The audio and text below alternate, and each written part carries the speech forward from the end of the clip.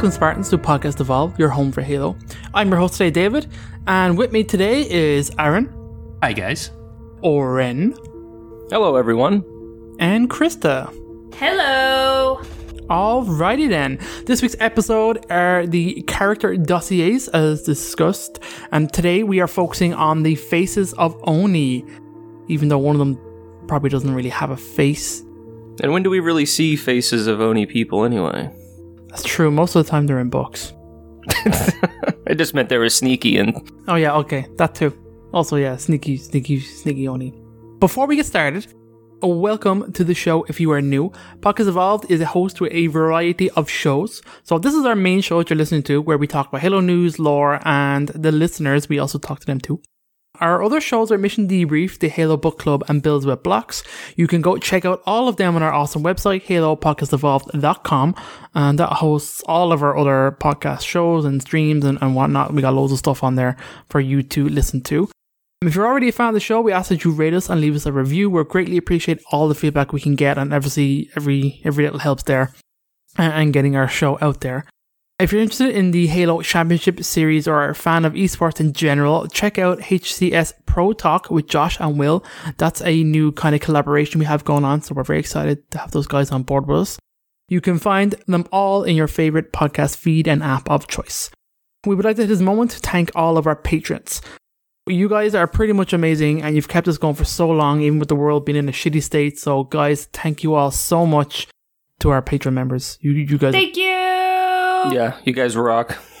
So if you would like to be a patron, you get obviously exclusive stuffs. We get rewards, early episodes, unique swag, access to our own soundtrack. That's right, we have a soundtrack that's 18 songs and it's amazing. So amazing. Go over to patreon.com/Halo Podcast Evolve to learn more if you're interested. And finally, we would like to encourage our listeners to support us on Audible if you would like to. Audible has a whole host of stuff on there. They have almost all of the Halo novels in one place, along with thousands of other books, guided wellness programs, and way more. Honestly, there's a crap ton over there on Audible if you're interested. The URL, should you find yourself intrigued enough to do, is audibletrial.com/podcastevolved. That gives us a little bump, so if you're interested, go use that link for us. And that will get you a week, I think it's a month, is it a week trial? Yeah, it's your first month. Okay, so really quick, we will talk to each other. That's what we do sometimes. Ew, what? Yeah, I know. It's kind of been a while, the four of us on a show. So in terms of the last week on the Halos, Aaron, I see, has a non-Halo thing. So does Oren. Krista's probably the same. Although, Krista, you tend to play Halo somewhat. So let's start with you. Krista, have you got any Halo news for us? I play a little Halo 5 every now and then. I like to play Big Team Battle Fiesta. Oh, wow. I didn't even know that you could do that combination.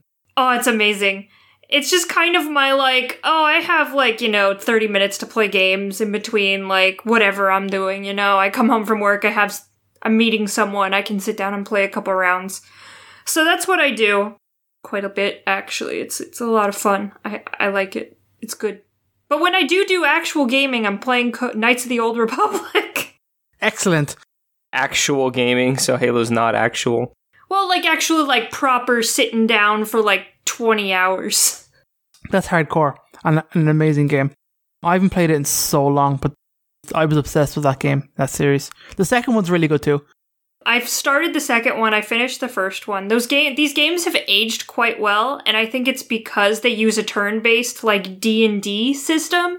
Yeah. It's still very, very good. And then the dialogues, everything else is just walking around, dialogue, talking to people, persuasion checks, that kind of thing. So it's very Mass Effect. Did you recognize any of the voices? Because I was about to say that there's so many reoccurring voice actors. One of the characters, it's very Mass Effect in the fact that you have a crew. So one of the first characters you meet is this gentleman, and he's voiced by Kaidan from Mass Effect 1. Mm-hmm. And the other character you meet is another lady, and she's voiced by Jennifer Hale, who plays Shepard in Mass Effect 1. And I'm like, alright, this is just Mass Effect. What the hell?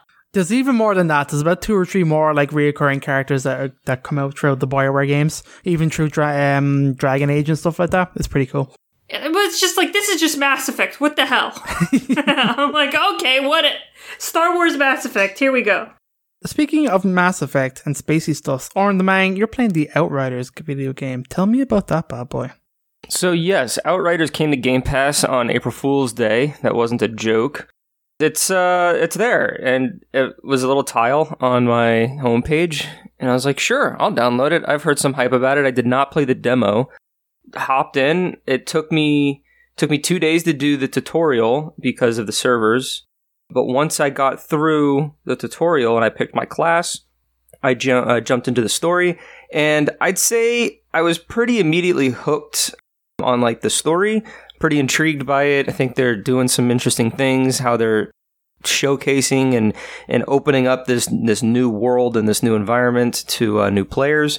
Yeah, I'm pretty engaged. I'm enjoying it. Only like level 7 or 8 or something, so still very early on.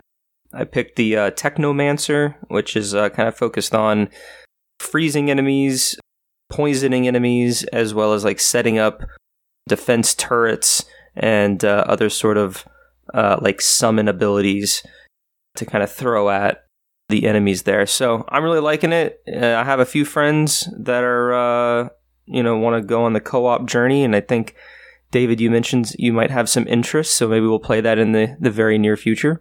Hey, if you have Game Pass, just try it. If it's not your game, it's not your game. Like, it's why, so, Man, Game Pass is so good. I was so impressed with getting stuff like Outriders onto that. Like, that game can only do so much more better being on Game Pass than if it launched without it. There's something really funny going on like Twitter about Game Pass, is that like the new thing is, don't subscribe to Game Pass, it hurts studios, you don't get to keep the games, don't you want to buy the game and keep it instead? That's so dumb. Yeah, there was some of that going on, and it was like, I mean, yeah, if you want the game.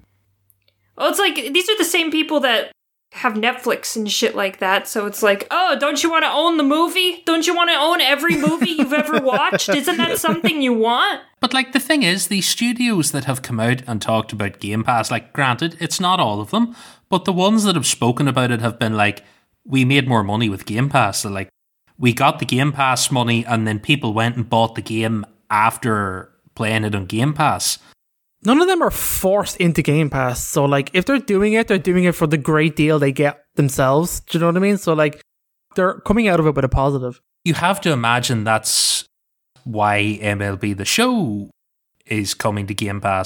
Well, that's really interesting for the fact that that's a Sony party-made game that they're going to be getting money off microtransactions on Xbox. Well, and here's the other argument is like, oh, I'm a Sony person and I bought the new Dark Souls game, or I think it was a remaster of Dark Souls, Demon Souls. I bought Demon Souls and it was $70 and I haven't bought another game for 6 months. I'm like, well, you could have Game Pass for 6 months. It's the same cost. Yeah. Buying one game gets you 6 months of Game Pass. It's $60. Unless you're like Game Pass Ultimate and then it's just $5 more a month. Well, some people will just play the one game for 6 months straight. Do you know what I mean? So it all depends on what you're into. Honestly, that was me. Like, I didn't really venture too far out of Halo for a long time. And it wasn't really until, like, the beginning of the Xbox One generation did I start, like, dabbling in some other games. But yeah, I was kind of like, all right, I'll buy, like, maybe 3 games a year, with one of those pretty much a guaranteed Halo, if that's on a consistent cycle. But then now that Game Pass is out, it's like, all right, well, then now I don't really buy games anymore, and I'll just play whatever's on Game Pass, and I could try new things, and that just works for me. I haven't really bought a game. Like, the only game that I've actually bought that was on Game Pass is Remnants from the Ashes. And the only reason I did that is because, yes, I want to own that game if it ever leaves Game Pass, because I enjoyed it so much when I discovered it on Game Pass. And it has, like, DLC and all this other kind of stuff. And so I felt that I should buy this game because I do want to own it. And I was able to get it at a discount. And so, I don't know, I spent maybe $30 on this game, whereas I've already poured in a good amount of hours. And it's like if you want to own your games, then just go buy your games. But don't, like, tell people that Game Pass is not a good deal or it's a scam, because it's not. It's just a different play style. And some people want the luxury of spending $120 a year and playing hundreds of games throughout that year. I feel like anyone who actually believes that is a bit ignorant, I guess. Like, I'm not sure people actually believe that Game Pass is, it's awful, it's bad for everyone. It's like, no. I don't think the majority of them do, but the thing for it for me is I don't have to spend money on Microsoft games anymore, so I can buy more games of other things that I wouldn't have played, and I also get to play a load of games that I never would have touched. Like, when I got Game Pass Ultimate, I played What Remains of Edith Finch and like another fucking half dozen walking simulators, because it was like, I would never play these otherwise, but I am absolutely going to play all these now and just work my way through them. And then I've been on a bit of a lull lately, but like, I still have it for the first party games that I want to go and play. So in a month, if I decide I want to play a load of shit again, I can tear through the Game Pass menu and go like, fuck it, let's try this. What's the worst? I also think it helps, because I think a lot of us get into, like, the gaming ruts, right? Where it's like, none of the games I want to play, you don't really want to play something. You sit down and you're like, I guess I could play Halo, or, I guess I could play this new game that came out, but, I think Game Pass really helps, because then you can just put on Life is Strange or something where you don't have to put too much effort into the game. It's just almost like watching a movie. And then that can kind of ease you back in. I absolutely played Division for the past 3 weeks on autopilot. I wasn't playing it to have fun. I was just playing it to do something. I was like, I know all of this and I'm just on complete autopilot. I've done that so much. It's just like, I'm playing this game because this is the routine that I do. I sit down and I play this game so much every day, but I'm not actually having any fun anymore. I'm just doing this because this is what I've been doing. It's also great for like just achievement whoring. I've just gone online and looked up easy gamer score games and just seen there's some great channels out there that just like go break down like Game Pass and like, this game is 1,000 gamer score in 20 minutes. I'm like, fuck it, give it to me. I need that hit of 1,000 Gs that I can get within like half an hour or so. You're like a crack addict.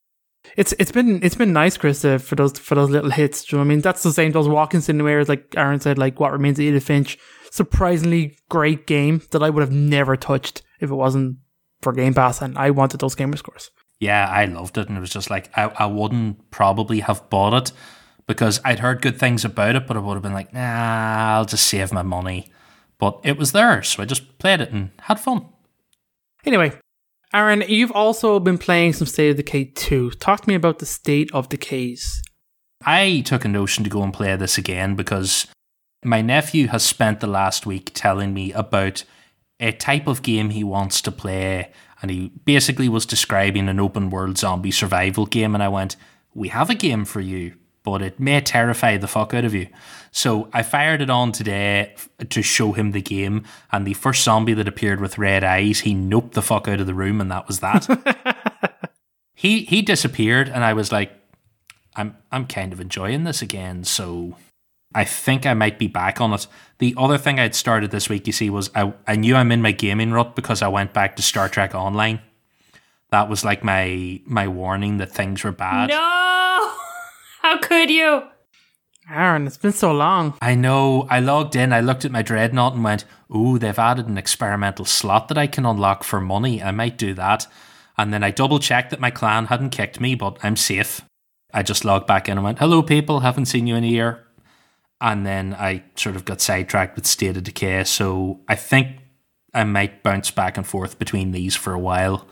The thing I like about State of Decay 2 that I didn't notice is there is 4-player co-op on State of Decay 2, but you just turn it on from the menu in your game, and you can just have it drop in, drop out for friends. Well, that's cool. Yep, you can just leave it on, and then when your friends come in, they just inhabit one of your other...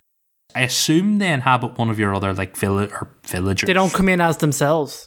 I don't think they do. No, I think they take one of your other characters because you can swap between like your settlers. Is the main story with like you have a specific person you play as, is it? No, you start the game. When you start a new game, it auto-generates like 3 people and you can cycle through them till you get 3 that you're happy with. So yeah, they could easily bounce in as themselves, let's say, and you would just be another random person. I think, yeah, they'll bounce in as like one of your 3 characters or one of your 4. I'm not 100% sure. Or maybe it just generates them a random body. And then I think it's kind of like Animal Crossing. They can do some stuff and gather resources. Careful, Chris. Down, Chris. Down. Animal Crossing. I know. They can't make like additions to your settlement. They can't change stuff, but they can go out and run missions and do shit like that. So I'm going to play about with it and see what it's like. And it's on Game Pass, so if anyone wants to play it, they can come and help me kill zombies, because it's just there. Are there cats? I haven't seen any wildlife so far. Oh, so you can't have cat villagers? No, sorry, no cats, no animal I'm villagers. Out. That's not Animal Crossing at all. You can get a cat in Assassin's Creed, Krista. Oh, can you? In Valhalla, and the cat stays on your boat and is on your boat all the time with you. Oh shit! Can you name the cat? Sure. I'm gonna name it Spaghetti. There's a cat. I got the wolf. I got the dog. I got the fox. Even I didn't know there was a cat. There's a cat, yeah. Right, now I've got to go and look for this fucking animal. Jesus. Go get it. That DLC's out this month. I know, end of the month. Can't wait for that. We're going to go to Ireland in Valhalla. Are you gonna go to Dublin and just dox yourself? That's exactly what it is. You go to Dublin. I can't wait. I can't wait to go find my house. Krista, it's the most outside we can get at the minute. Yeah, it's going to be very exciting. God, let me tell you, here in Florida, it's just completely normal now. Like, most of my family have gotten their vaccines, and I'm still waiting on my second one. So we're just, hanging out now. That's great. Well done. So, moving on to the actual meat of the show and getting ourselves back into some Halo stuffs, we have a dossier for you guys on, like we said, the Faces of Oni. So, Aaron, you're going to take us through some of the highlighted characters that we have. These are some pretty important kind of quote-unquote peoples. So, take it away, buddy. Oh, right. This has been a slog of a script to get ready. A little behind the scenes, the current script is 9 pages long, and this is the cut down version. Jesus Christ. I'm going to do my best to speed through these a little bit. So, yep, we are going to do the Faces of Oni. Now, we have picked 3 key figures. There are others, but these are the one that's most likely to be an Infinite and the other 2 important ones. So, little bit of background. Oni is the intelligence service of the UNSC, if you didn't already know. It was founded in 2178. Its roles include fleet observation, propaganda, espionage, clandestine reconnaissance, and advanced research. The agency is widely known for using subterfuge, deception, and manipulation in defense of humanity to accomplish its goals. Additionally, some key Oni projects are the Spartan Program, Project Mjolnir, and the investigation of Forerunner sites, the most notable of which is Trevelyan, aka Onyx. The key Faces of Oni, the first one we're going to cover is Veronica Durr, or Veronica Ann Durr, because I didn't know that was her middle name. She was born December 4th, 2515, so that makes Durr 45-ish when Infinite happens. She's looking pretty good because she's in her late 30s, early 40s in ODST. Everyone in Halo's far too old for how they look. I mean, technically the ODST graphics don't look great anymore. Well, that is true. There is a little bit of scary Halo 3 Johnson going on. Oh, I wish they would remaster the faces. I'm just it's scary. What's going on? They're a little bit rough around the edges. What happened to handsome Nathan Fillion? Having said that, though, she does look a lot like Trisha Helfer, so she looks pretty good. If you want sexy Nathan Fillion, you go to Halo 5. Always. Why'd they make him so handsome? Because he's a beautiful man, that's why. He's always been that handsome. Veronica's home world is the world of Actium. It was a densely populated inner colony until it was discovered by the Covenant in May 2545 and was glassed after a month-long battle with the UNSC. Durr's physical traits are she is 5'7", 153 pounds, she has blonde hair and blue eyes. She is a captain in Oni Section 1, that's Intelligence Gathering. Service number 73998384490VD.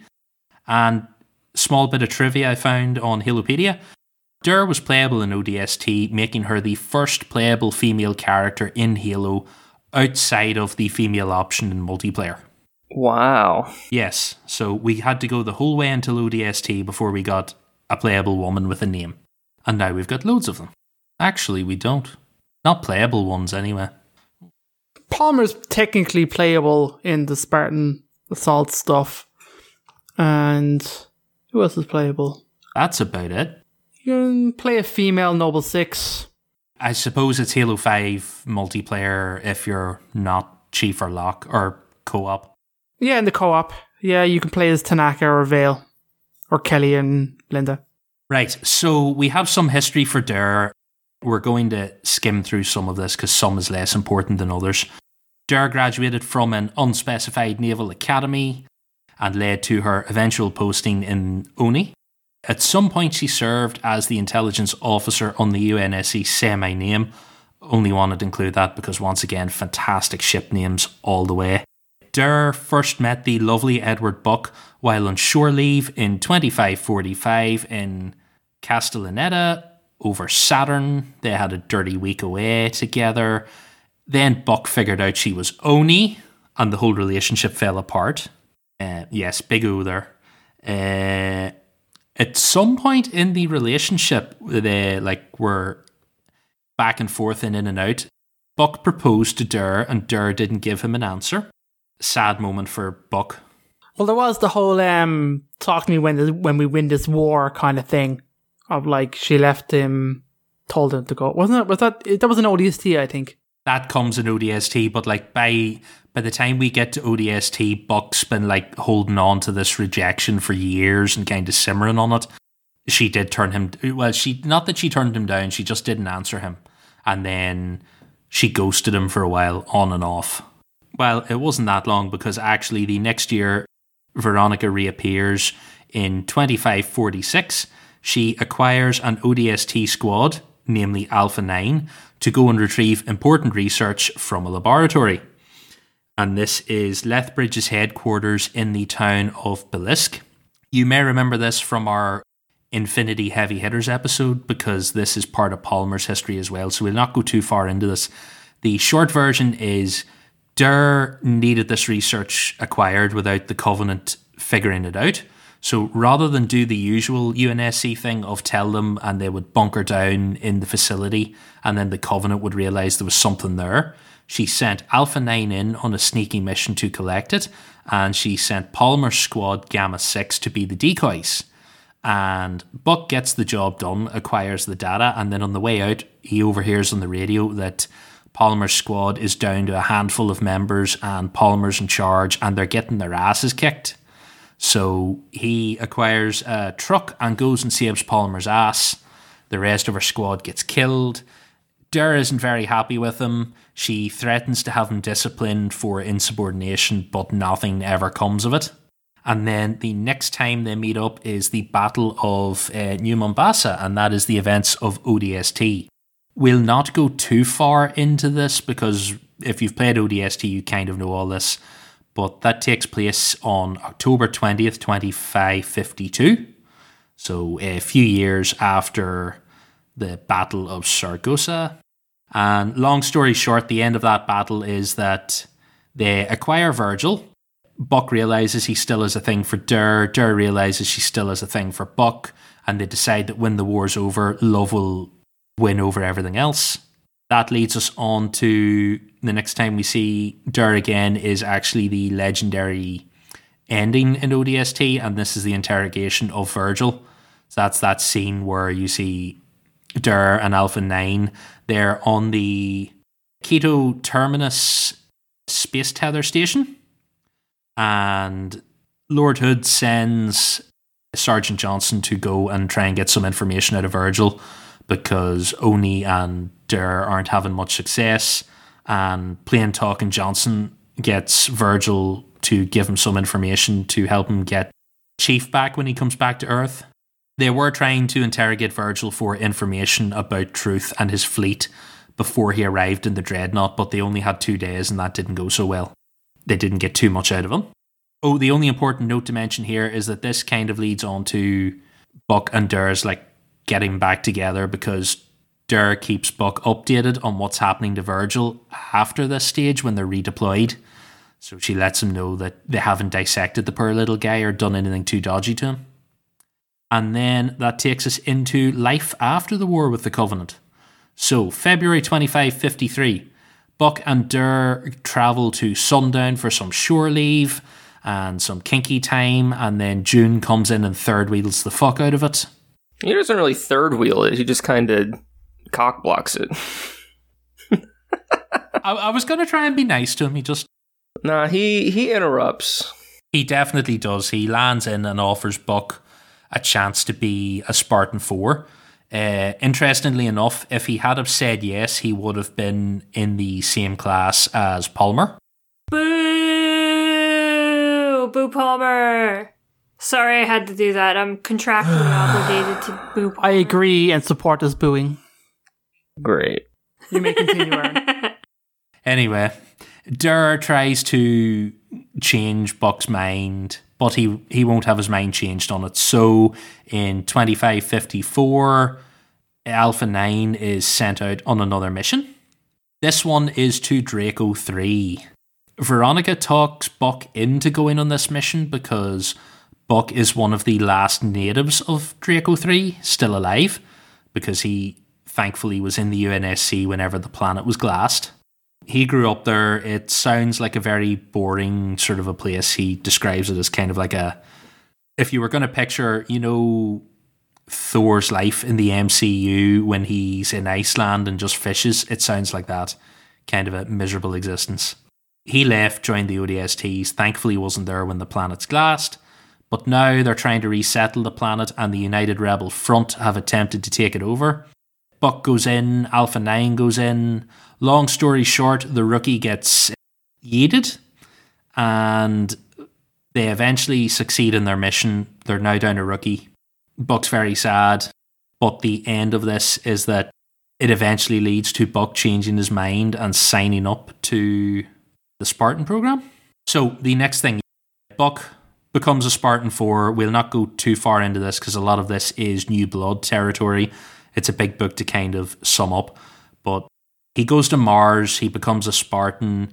Durr meets him again on the Infinity and lets him know that Sadie and Virgil have been kidnapped. They have been captured by the United Rebel Front. Buck takes his new Spartan Alpha 9 to go and save the day. Finds out Mickey's a traitor, beats the fuck out of Mickey, puts him in jail. Stupid Mickey. Yeah, screw that guy. The next big thing we get with Durr is the start of the Created conflict. So this is after Earth falls to the Created in 2558. Durr's reunited with Buck on the Infinity. And this is right after Halo 5 too. This is Bad Blood. They need to go and convince the United Rebel Front on Cassidy 3 to reveal the secrets of their Forerunner cloaking technology, because they're hiding from the Created. There's not too much to go on Durr's end of things here. They discussed the relationship a few times, including the possibility of getting married. They agreed it was a bad idea in the past, but now Durr's starting to reconsider it. Towards the end of that mission, Buck almost falls to his death out of a Condor because Buck spends a lot of his time falling out of the back of aircraft. The man has magnetic boots and he never turns them on. It's ridiculous. And when he almost fell, he finally admits that he should have married Durr all along. So they end up having a quickie wedding on the Infinity in the bar, presided over by Roland. They get married in front of Osiris and Alpha 9. They're the wedding guests. And they lived happily ever after, Aaron. Yes, they do, because the last we see of Durr is that she is still aboard the Infinity. By the time we get to Operation Wolf on Reach, she appears to be running the ONI operations on the Infinity. She takes the intelligence information that Veda and the ferrets pass on to Fred. Durr agrees to keep Fred updated on any information about the ferrets because he's a little bit upset that he thought they were dead for quite some time, and then it turns out they've just been really deep undercover.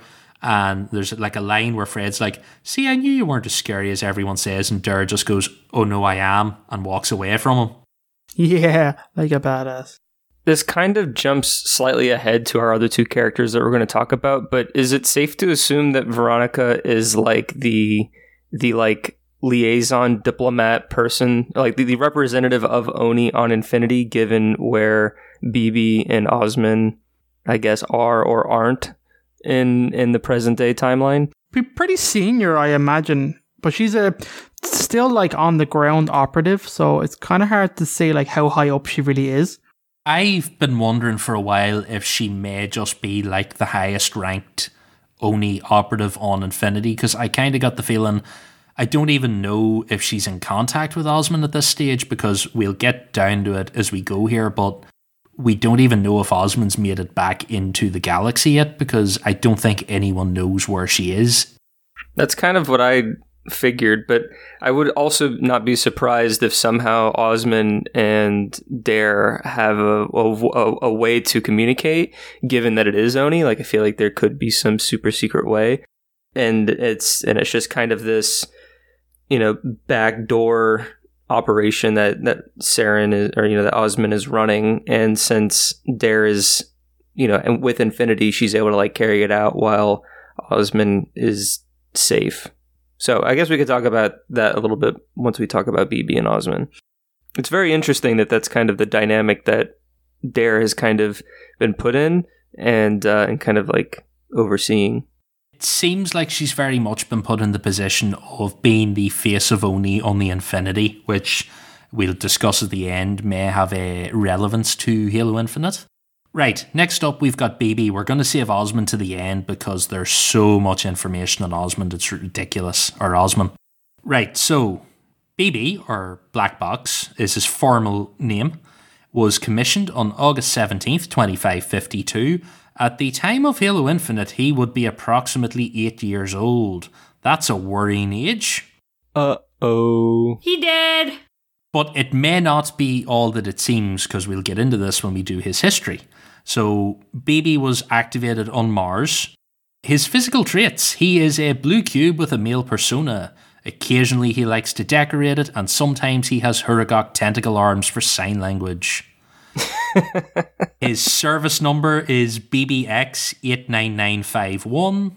Personality: BB is noted as being incredibly sarcastic and egotistical, and fully comfortable with being an entity of pure intellect, and has an innate sense of superiority over not only his human creators, but also other AIs.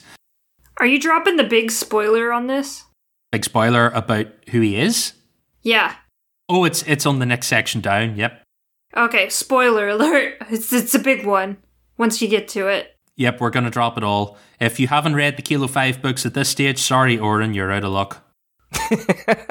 It's a huge reveal, oh my god. Okay, go ahead, sorry. Due to this, Black Box chooses not to represent himself with a humanoid avatar like most smart AIs, and instead appears as a featureless box.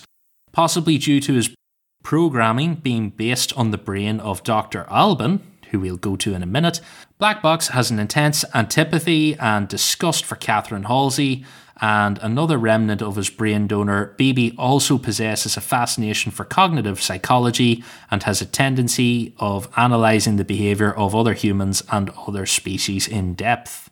We have a few details for BB's donor as well. He was Dr. Graham Alban. He died March 2532. BB's donor brain was on ice for a long time. 20 years. Dr. Alban was a neurosurgeon and psychologist for the Spartan 2 program. We will get into all of this. We do explain Dr. Alban and his history as we go, but there is a lot to cover because everything pretty much that we have for BB comes from the Kilo 5 trilogy. Going into the details, Black Box is a 4th generation smart AI created from the brain of Dr. Alban, a senior researcher associated with Oni Special Research and a close friend of Margaret Parangoski. Alban committed suicide out of guilt for his part in the Spartan 2 program and requested that his brain be kept for the AI donor program and used as an AI that would support the Spartan 2s. Very important because this is why BB would eventually be created. On January 26th, 2553, Parangoski assigned the newly created BB to Seren Osman and her Black Ops team Kilo 5, which was tasked with creating Sangheili insurrection and locating Catherine Halsey on Onyx. He is primarily stationed, or was stationed, aboard the Port Stanley. So, we go into, there's a few major points to cover from the Kilo 5 trilogy. BB's kind of always there, so if we cover absolutely every little thing, we'll be here all day. One of the interesting first things BB does in this is there's a Captain Hogarth in Oni, and he's trying to dig up shit so that he can get rid of Parangoski and take over as director of Oni. And he has his personal AI called Harriet. And BB realises that Harriet is snooping around in Parangoski's files. And at first he just feeds her misinformation to piss off Hogarth. But eventually he triggers a budget overspend in Hogarth's files and sets the accountants on him because he decided that was the way to go. This gets Hogarth audited, and this eventually came to light in the, I believe it was the loot crates, but by 2558, Hogarth was terminated. I don't know whether or not that was part of BB ruining his career, but I think we can guess what terminated means. Black Box assisted Kilo 5 with the seizing of the Covenant cargo ship Piety. Successfully capturing Huragok requires adjustment, and this begins the UNSC's love affair with lots and lots of engineers. Because they didn't have too many, they only had Virgil up until this point. Do you think Virgil was just very sad and alone all by himself? Nah, he was having the time of his life, helping people, doing things. He had a great time. And he had Sadie with him for the most part, so he was great. Oh, well, that's true. I was going to say, are they like social creatures, like pigs or something? Do they need to be kept in groups or they get depressed? I don't know. Actually, that's probably true, because by the end of this book, we do meet a crazy lone Huragok, so it's probably best to keep them in pairs, minimum. We have a couple of other bits here. Later in the Kilo 5 series, they enter Shield World 006. They recover Blue Team and arrest Dr. Halsey. During this process, one of the members of Kilo 5, Vaz, learns about the history of the Spartan program, and he goes to shoot Dr. Halsey in her prison cell. But BB manages to talk him down that she's not worth it. And he does it less out of concern for Halsey and more out of concern for Vaz, because Vaz becomes one of BB's friends, even though BB is very much a sarcastic person who would never admit that he has a fondness for humans. But he absolutely does, and that leads back to his donor personality very much being invested in the psychology of the meatbags around him. So the next big thing that BB goes through is March 2553. He's on Sanghelios with Evan Phillips. He is in a little lapel mic / camera. There's a bombing on Sanghelios while he's there. The little device takes some shrapnel damage. Phillips tries to fix it and triggers a little safety protocol on the fragment, and it wipes all of BB's personality and classified information. And this leads us to the stupid BB fragment, and eventually leads to a whole inner turmoil with BB about trying to, because BB's a 4th generation AI, other AIs have this ability too, but he can split off pieces of himself from his whole entire core existence and have them pretty much operate independently. But now that this piece was damaged, he has to reintegrate it, and he describes it a little bit as brain damage. He's very apprehensive about the whole thing. He eventually convinces Phillips to go with him to speak to Halsey about it, because there was one case before where Halsey managed to delete memories of an AI, but Halsey basically says there was no way to do it, and she tricked Cortana, because once upon a time in Cortana's existence, Halsey wipes some of her memories, but I don't quite follow the technical specifics of it, but she basically says it's not possible. BB eventually bites the bullet, reintegrates his fragment, learns to live with the fact that he now suffers, or he has suffered sort of the equivalent of human brain damage, and doesn't know everything that the fragment used to know. And it makes him a little more human, because he can empathize more with the people around him. Another big thing that happens to him in the end of the Kilo 5 books is he does a neural link with Naomi.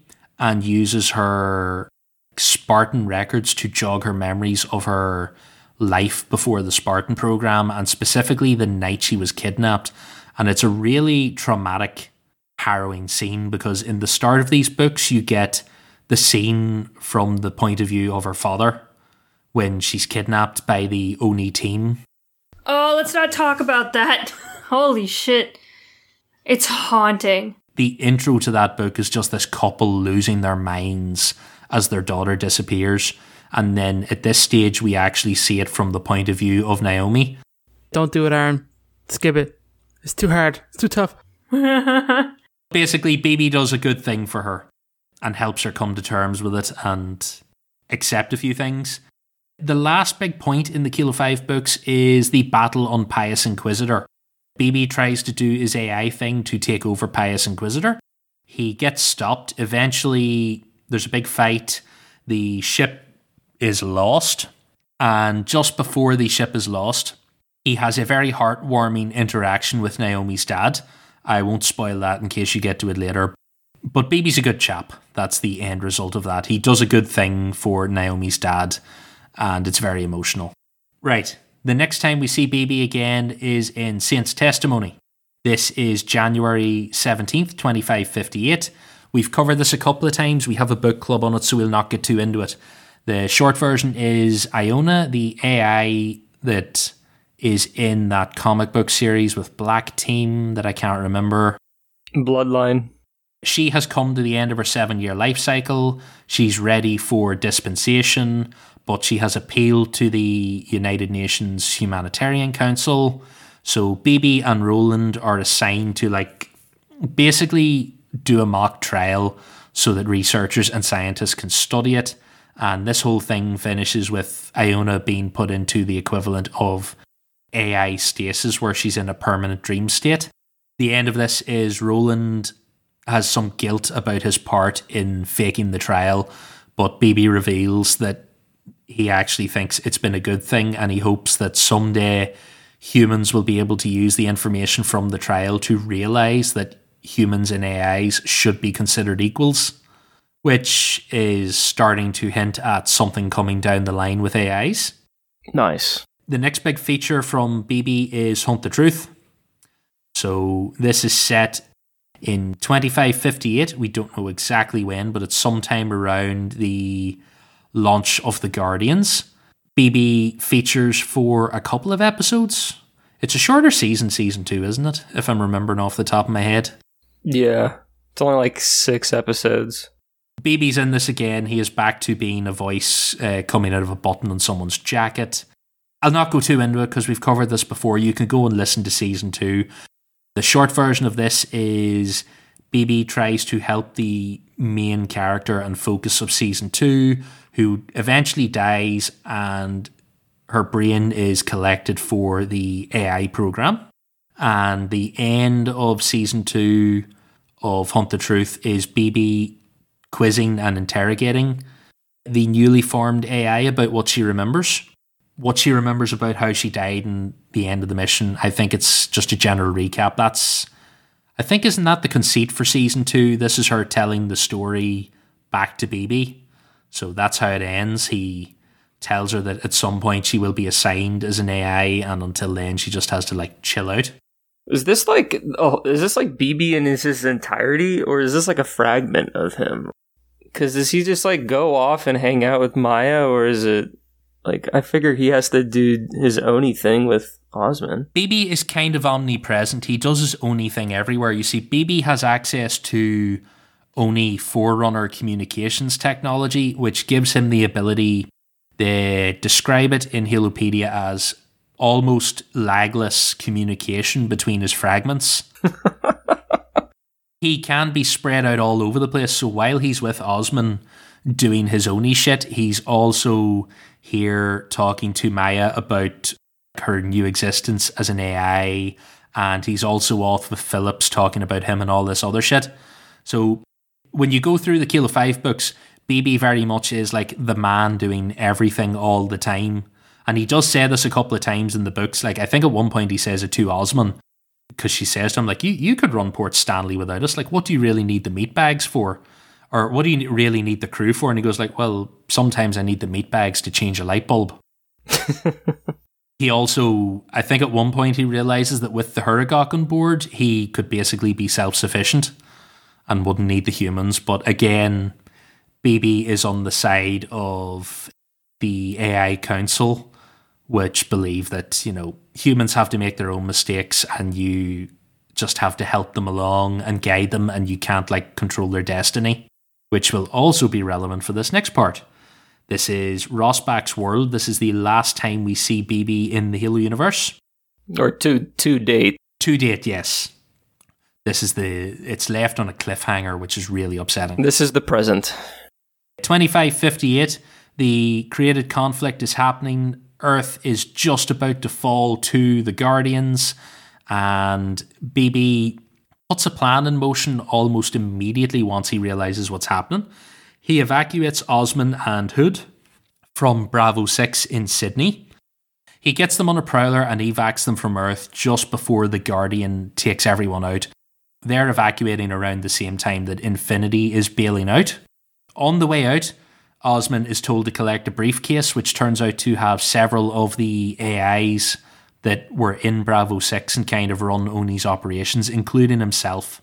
They're transported to Rosbach's world. It's a small world that BB discovered 2 years ago and hid off the books and made a in case of emergency shelter on. It's a log cabin in this forest on this planet that no one knows about, where Hood, Osman, and one Spartan 4 are now stationed. And the end of this is that BB tells Osman, she activates him with her datapad and talks to him from the briefcase, and he basically says, I got the other AIs before they had a chance to decide whether or not they were going to accept Cortana's offer. We're here in the briefcase. The briefcase is armed with an explosive. So you've got to decide, do you want to offer us the chance to possibly join Cortana or self-destruct us and prevent the created from gathering the information? This story ends with Osman sitting in the woods with her finger on the trigger of the briefcase trying to decide, should she give them the choice or should she hit the button and chuck them away? No way she hits the button. No way. I don't think she will either, because by the end of the Kilo 5 books, and this is several years before 2558, she is very attached to BB.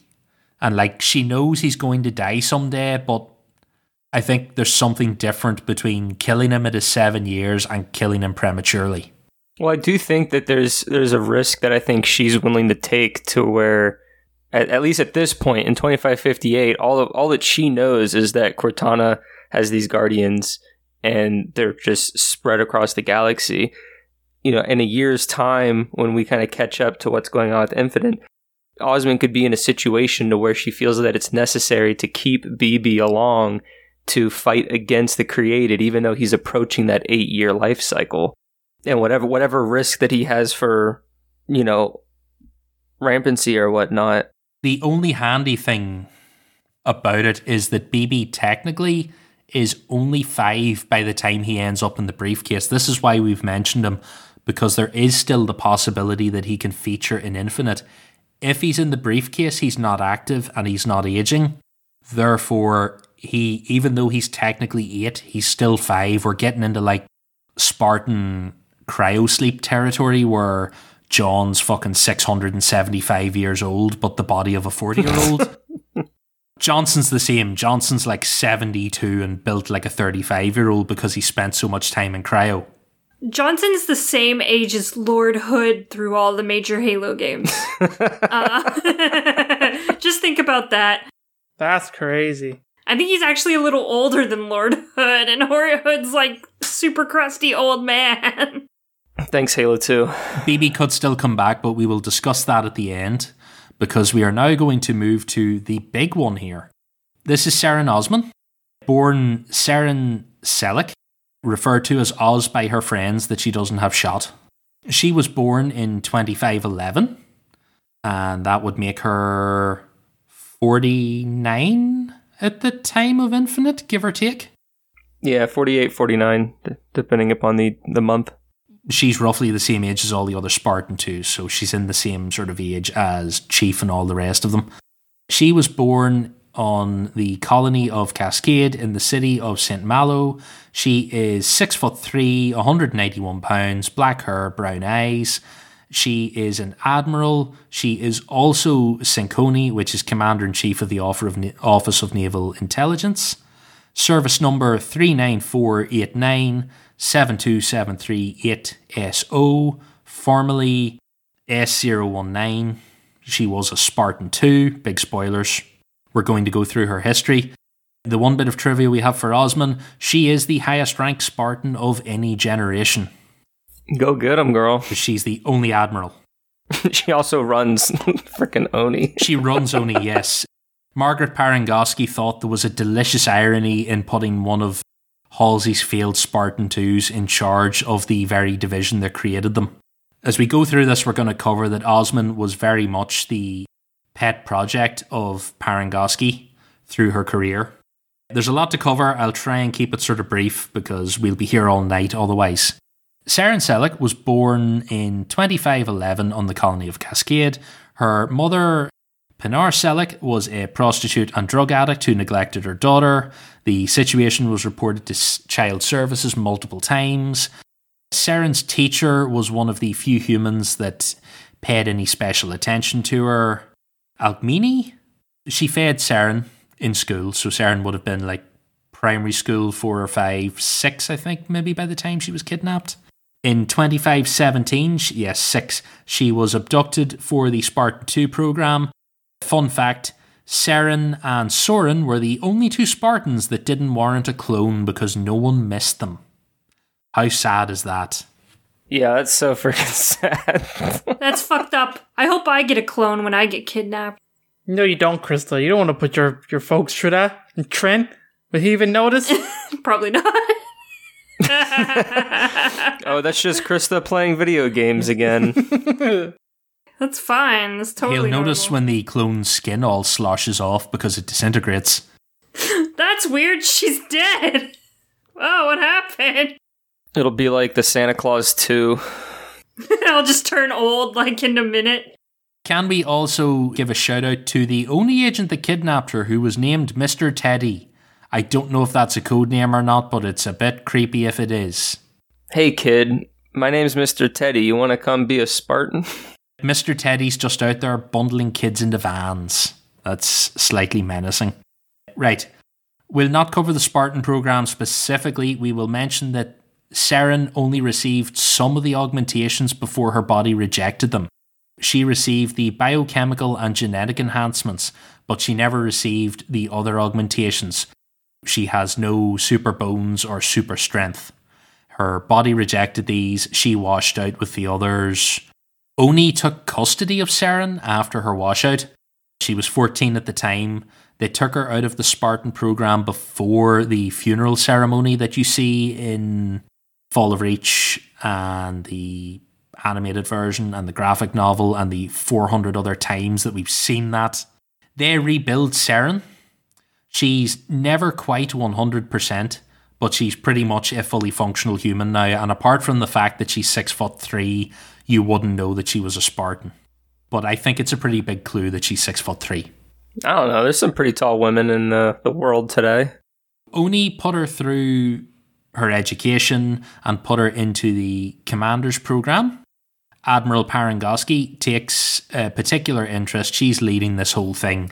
So she takes Saren on as her protege. The Admiral grooms her to become her successor. It's all predetermined and predestined. This is very much librarian level stuff where Parangoski says, you will become my successor. Don't worry about the rest of them. We'll sort them out. So she focuses on training Saren to carry on her legacy would be the best way to describe it. And like I said, she finds it especially appealing that Oni will be led by one of its failed soldiers. For a few years during the end of the war, Osman serves in Oni as a field agent. She goes on various operations against the Covenant and other humans. By 2553, Osman is now a captain. She's picked by Parangoski to lead the Kilo 5 team. Her mission is to cause the Sangheli insurrection and the Civil War. Also to find out where Halsey went. There's a lot to cover in the Kilo 5 books. I summed it up in about 15 bullet points, so if anyone wants to jump in at any of these that interest them, please shout out. So we have the first one where Saren gets BB. He is now her AI. He is her attack dog for the remainder of his life. She's also given command of Port Stanley. She assembles the Kilo 5 team, which is a mix of one professor, 3 ODSTs, and a Spartan 2, Naomi. She has to come to terms with meeting Naomi and going, "Oh, hi Naomi, I'm not dead." And it takes Naomi a sad amount of time to remember who she is. It's like, "Oh, I kind of forgot about you a little bit." Which is yet another reason that they all hate Halsey by the time this is over. She leads the operation to smuggle weapons to the rebels on Sanghelios through Avumed Telkam, who will later become known as the Bishop. She also is responsible for capturing Julian Dama, who would go on to be the mediocre protagonist in Spartan Ops and get written out in the intro cutscenes to Halo 5. She rescues Blue Team, the Ferrets, Tom and Lucy, Mendez and Halsey from Onyx, and also has Halsey arrested and taken away to her prison on the Infinity. Nice. She is also there when Hood goes to Sanghelios to meet his new best buddy, the Arbiter, and begin the long peace process. This is where Hood invites Arbiter to the memorial service in Voi, so that's how he ends up there. Then the Sangheli Civil War kicks off, so Osman has to go and rescue Phillips. They manage to do that without him getting killed. Then Hood and Parangoski come in the Infinity to save the Arbiter, while Osman works in the background to save some of Telkam's ships, because if Infinity takes out all the bad guys, the Civil War is over, and the Arbiter can rebuild the elites. And it is very much Parangoski's belief that the elites should never be in a position to harm Earth again, and that's why Osman is here destabilizing all of Hood's hard work. We then go to the lovely world of Venezia, which will forevermore feature as the dodgy corner of the Halo universe. Pretty much. It's become the cantina of Halo. That's the best way to describe it. On Venezia is a certain man called Stefan Sinsky. He is Naomi's dad. He bought himself a warship to fly to Earth and find out what happened to his daughter because he was totally on the mark. Terrible, terrible plan. I don't know. You have to admire his balls. He was just totally prepared. Uber balls, but was never going to work. It was just a suicide mission. Probably would have gone that way anyway, but thankfully it never came to that. Osman and Naomi talk him into giving up the Inquisitor, but it all goes wrong when some Magyar pirates try to steal the ship. Eventually the ship is lost, and Stefan Sinsky is, spoiler, presumed dead. After the battle, Osman eventually... There's a running theme through the Kilo 5 books where Osman hasn't read her file from the Spartan program days.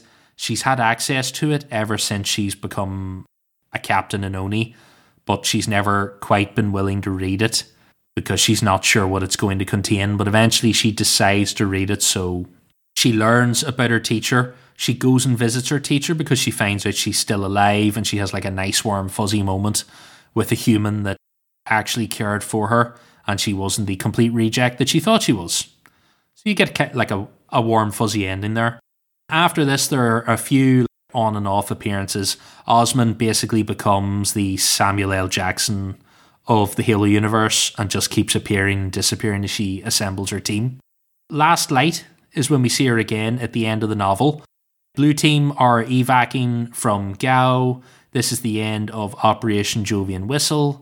She is on board the Owl as they escape, and she is there to reassign the Ferrets and Veda Lopez to the new Ferret team. This is her new pet project. This is the formation of the Ferret team, and then we see the Ferrets again in A Necessary Truth with Osman. She sends the Ferrets on a training exercise against Oscar Squad Everything goes horribly wrong when they find out there's actually a spy there. A reporter gets killed, but Veda and the ferrets are able to wrap everything up to Osmond's satisfaction. It's quite a good little short story. It's definitely worth reading. This is when we're first introduced to Dark Moon Enterprises, by the way, which will feature heavily in the novels. Osmond makes another brief appearance at the start of Hunters in the Dark. That is March 2555. Osmond is now an admiral and has taken Parangoski's place as the head of Oni. We don't know what's happened to Parangoski, by the way. We're not sure if she's alive or dead, but I'm willing to bet that Parangoski is immortal and will live on forever. Sounds about right. In this story, humanity discovers that the Halos are on a very, very slow countdown to detonate. She assembles a team to go through the portal to the Ark to stop it. Lord Hood butts in and makes sure that it is a combined team of UNSC and Sangheili forces. Osmond did not approve of this, but she gets overruled. After the events of Hunters in the Dark, Osmond would award Captain Annabelle Richards the Medal of Honor for her part in Fight on the Ark. We see Osmond again around the Halo 4 time now. We see her a couple of times. The first time is July 2555. Osmond is on the UNSC Security Council committee that debriefs John after the events of Halo 4. That is the next 72 hours, the 3 issues in Escalation. They're probably the best 3 comics in that series because it's kind of mediocre. I'll agree with that. Black Team get killed in it, so it's worth reading just for that. Sorry, this is full of spoilers. You have to know this by now. You've got to be prepared. It's kind of the point of all these is to take everything at a high level. But if any of this tickles your fancy, go and get stuck into it because there's so much stuff on Osmond. We actually also, during Halo 4, get to see Osmond on screen for the first time. Yeah, that was exciting. Oh yeah, like if you've read the Halo 5 books, if you haven't read them, you see Osmond's cameo in Spartan Ops and it doesn't really make much of a difference, but if you know the lore up to now, then you get really excited to see her. Fun fact on Halopedia, in the audiobooks, Osmond has an Australian accent because she's lived in Sydney all her life, whereas in Spartan Ops, she is an American because, of course, all the people in space are American. Then we get Osmond again during the Created Rise. So October 2558, as we said earlier, this is when BB has Osmond and Hood evac'd from Bravo 6 before the Guardian attack. He secures himself and the other AIs in the briefcase. He informs Osmond to collect it and she's got to get the fuck out. This is the first time we hear mention of Commander Spartan Rossback, who actually turns out is a secret persona that BB has created. Osmond and Lord Hood evac to the roof where they get a lovely view of the Guardian as it arrives at Earth. There's Spartan Orzel is there with them, and the 3 of them jump on the Prowler and escape just as the Guardian attacks. The UNSC plateau is over Sydney, attempting to attack the Guardian with its Mac gun. The Guardian, of course, swats it out of the sky, and one of the last things Osmond thinks before she leaves Earth is that if the plateau hits Sydney, its core could detonate and destroy the entire city. We're left on the cliffhanger that there may be a big hole in Australia. The Prowler eventually arrives at the hidden world of Rossback's world, where there is a log cabin where Hood begins his slow descent into alcoholism, and Osmond decides that she's going to start jogging. She eventually takes the briefcase out into the woods. She has a heart-to-heart with BB about what's better for humanity. Should she give the AIs the option to defect to the Created, because she realises she could send them via slipspace to Cortana if they wanted to go, but in doing so they would give up the secrets of Oni? Or, like BB, would they stay loyal to humanity and want to help them? This is the debate that Osmond now has, and this is where we leave her sitting on a tree stump in the woods with this explosive briefcase, trying to decide if she's going to kill her old friend or give him a chance to live and do something. What a great story. I do love Osmond, though. She's sweet. She is a very good character. You get an awful lot of development of her over the years. During the Kilo 5 books, she is a little less convinced that Oni have like the right way to do shit. But by the time you see her in Spartan Ops, she is a cold-blooded motherfucker because she orders Halsey's execution almost without hesitation. She's definitely like ascended to full Oni mode by the time we leave off with her. She has a very strong relationship with BB, which is why this cliffhanger is really stressful. It's a good cliffhanger, though. I like where her character is right now. Same. She's a great character in a great position. She makes you like Oni. Like, you don't fully hate Oni. You might not root for Oni, but you'll root for Osman, which is kind of a good distinction to kind of make. And she's a great character to pull out, like, anywhere you kind of need her. So, like, she's kind of popped up in a lot of books and a lot of different places. And, you know, seeing her in Spartan Ops was pretty fucking cool. Just, you know, too bad about Spartan Ops. That's a whole other conversation. We've had that conversation so many times, too. Right, so this leads us on to the big question of this episode, and then we'll wrap up. Like we've said with the previous episodes, do you think we're going to see any of these people in Halo Infinite? And do you want to see any of them in particular in Halo Infinite?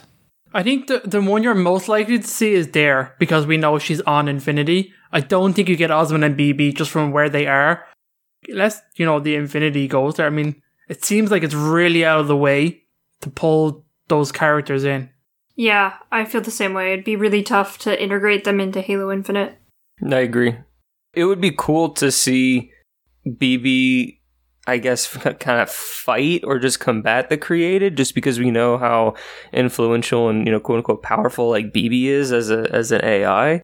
But yeah, kind of wrapping our head around how they would do that just doesn't quite line up, and it kind of makes for a perfect short story or other type of story to kind of continue on with Rosbach World set up and just kind of go from there. But in terms of like physically appearing in Infinite, yeah, like we all kind of think there's kind of the most logical choice, but at the same time, like, you know, maybe not, depending upon how the Infinity is portrayed. But it could be cool to like there's these characters that you go up to and talk to get missions or quests. Dare could be the Oni vendor, so to speak, that you go up to her to, you know, activate whatever next Oni related quest that you need to do. I like that. I like their different factions maybe giving you a different quest. It's like, yo, let's hijack a banished whatever so then Oni can study it. And like, there's the one, don't tell Lasky, you know, don't tell Palmer. I ain't gonna tell those people shit. I think I agree with you guys. I think Dare's definitely the most likely. I would like to see BB and Osman get some screen time, or even audio log time would be kind of cool, but I do think, yeah, Dare seems to be set up to be the face of Oni on the Infinity if we have any dealings with the Infinite. So, like, that's really the key question is, will they be about, or will they be planet side or whatever? As a good quest giver, I could see it.